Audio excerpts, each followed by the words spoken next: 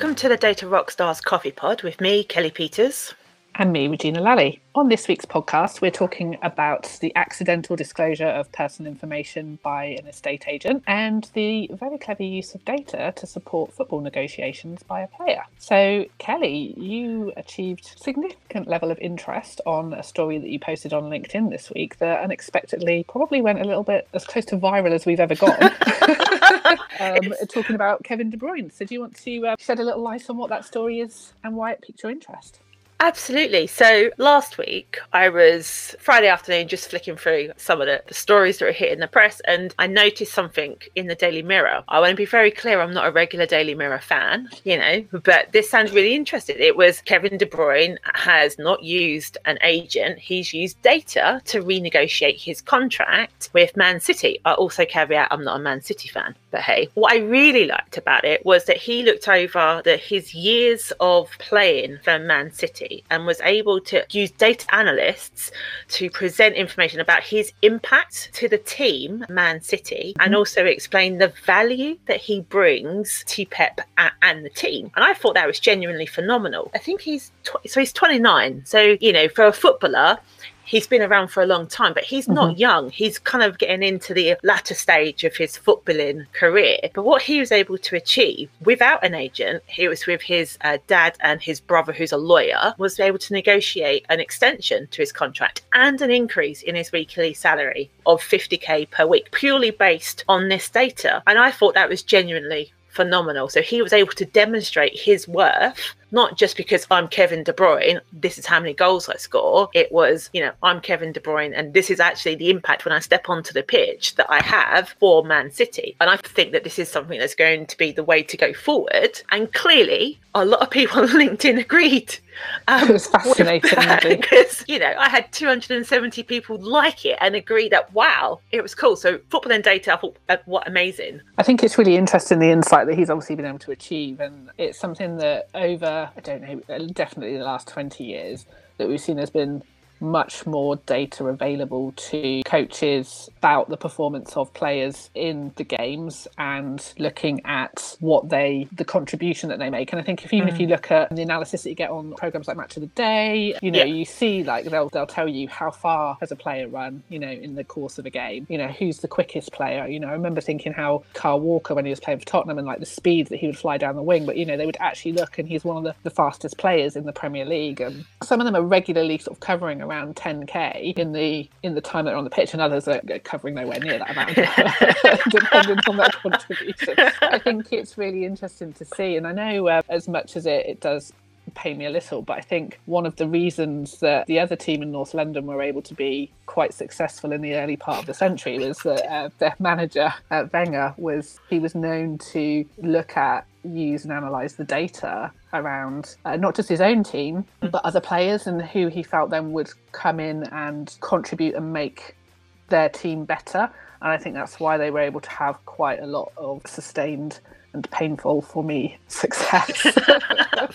For sure. But it's interesting, isn't it? Because we're not only are we football fans, we're also fantasy football fans. And actually, all of our decision making that we make, mine, apart from a few caveats about who I can and cannot have in my team, is based on data. It's, who's most likely to score? What's the kind of influence that they've had this week? And obviously, I'm just a fantasy football manager, but in the real world, that information against your opposition that you're going to be facing next week is almost, it's not a secret weapon, but if it's used appropriately, will give you really insight in terms of what maneuvers or what tactics you can play. And I think it's then incredibly useful that players are now switching on to saying, oh, hold up, this might be what I'll use, rather than just stating this is my value. I actually be able to show, boom, this is how good I am.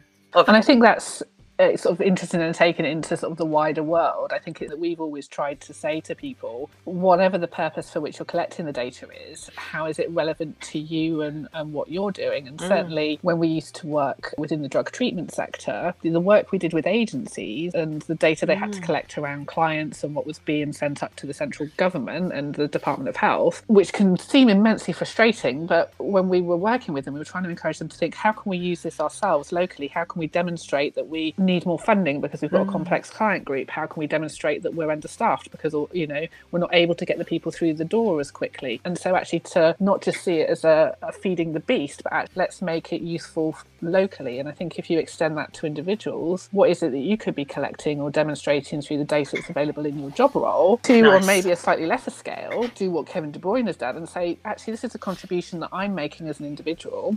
You know, this is where I'm helping the team, the business to be better. Difficult times, you know, you might not necessarily get a pay rise, but at least you're able to, in the processes your business might have those conversations about, this is where I'm working really well, and these are areas where I need help in improving. And I think if you can demonstrate that and back it up with evidence as opposed to a gut feel, then you're going to be in a stronger position. I really like that, because obviously we've come from a world where we was regularly performance managed, and it was kind of like, how did you do on your targets? But if you could go into one of those meetings with your manager, or even if you're a small business, to the owner and say, actually, look, this is the impact I've had. Because look at what we look at, you know, hits on our website, social media, kind of increasing followers, you know, and what's one person's influence on making that effort or increasing that effort. So it's good from an employee perspective. I hadn't really considered it that way. So that's a really good point, and one I think is really powerful to show this is the impact I have on the business, and this is what else I could do if given the opportunity to. Right. And I think it's helps you to identify where there are gaps that you could also expand into. So exciting times. And I like the thought about the outcomes, you know, because we've always been about demonstrating the impact. So if you've got good data and you know it's collected robustly and it's accurate, then you absolutely can have faith in the outcomes that you're presenting. You know, you're not questioning, thinking, oh, I'm not sure. You're like, actually, I know this is right. Exactly. Wow. Well, I'm going to get off my little hobby horse about football and data onto a little bit more of a serious issue. I think it's been absolutely inadvertent.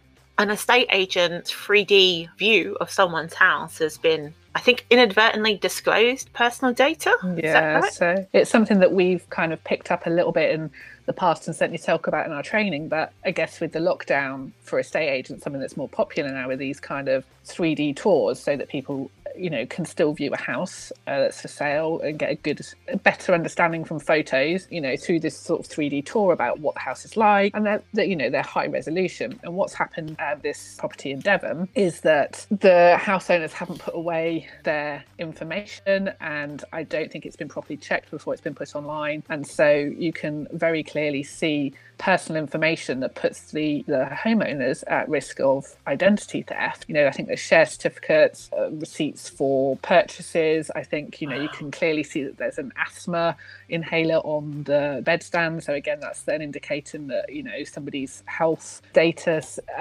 Things like personal pictures were not blurred out so you can see their faces. And it's something we've talked about before, you know, when you're taking photographs, and even with the simple iPhone or Android phone, you know, the resolutions of the photos that you're getting these days are very, very good. And it's very easy to include or inadvertently disclose sensitive or personal information in the background of a photo if you're not aware of what it is that you're sharing. So, you know, if you think about what's on the wall of your office or behind you as you're working at home, you know, what is it that's on those shelves? You know, what's being put onto social media that could be putting you or your business at risk? And you know, in this case, it's the estate agents have put the homeowners at risk, because in this high resolution imagery, you can very clearly see, you know, these financial details. And if nefarious criminals find them, they won't have two thoughts about actually using that information and that data to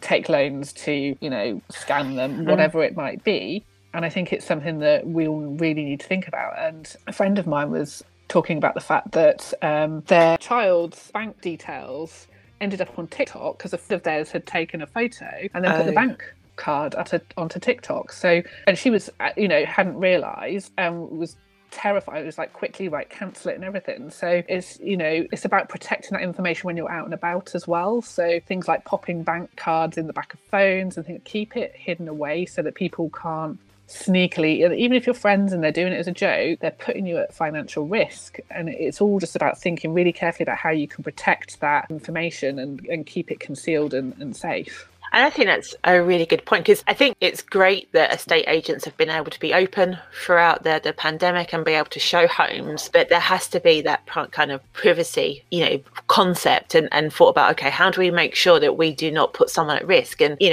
you're right in terms of, you don't necessarily know if your child is putting something on TikTok and they've, suddenly disclosed where you live and, what the alarm code is for your house and whatnot, because they're just having fun and stuff. So it would be nice for people to think privacy first and bear that in mind. But also, I want to put any downside on the homeowner, but if the homeowner knows that there's a 3D camera coming in, would you not want to put stuff away? I mean, I get really panicked when I've got anyone that I don't know coming into my house to do work, for example. I literally hide everything.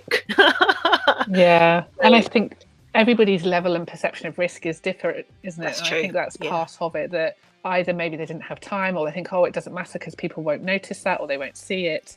And I think it's that awareness that with the technology that we have available now, it doesn't have to be the focus of a photograph to make it legible. Yeah. It can be in the background and you can zoom in and you can read it. And, I've seen it where people have taken, photos of them working and their email inbox is there. And you can read who the emails are from and the first lines, because it's always about having a blank, or have your website up or something like that if you want to do that type of thing. But be mindful of what is zoomable, or even, with the right technology, what could be enhanced. You will see it on the crime kind of shows where they like zoom in and they make it.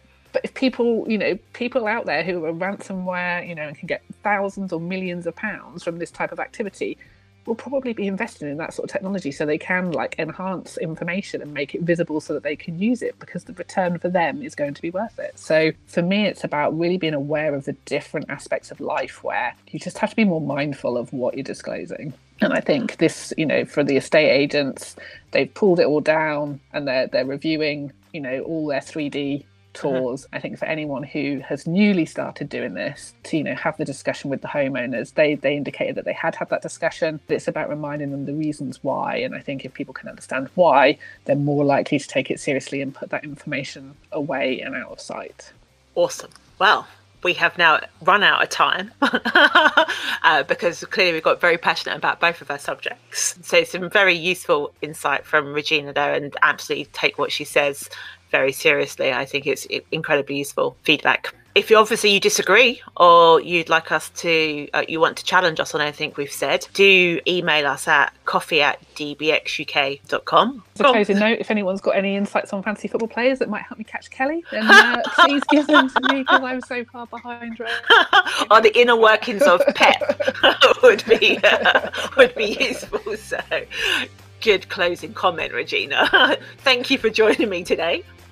Thank you. And we'll still see you all again on our next podcast.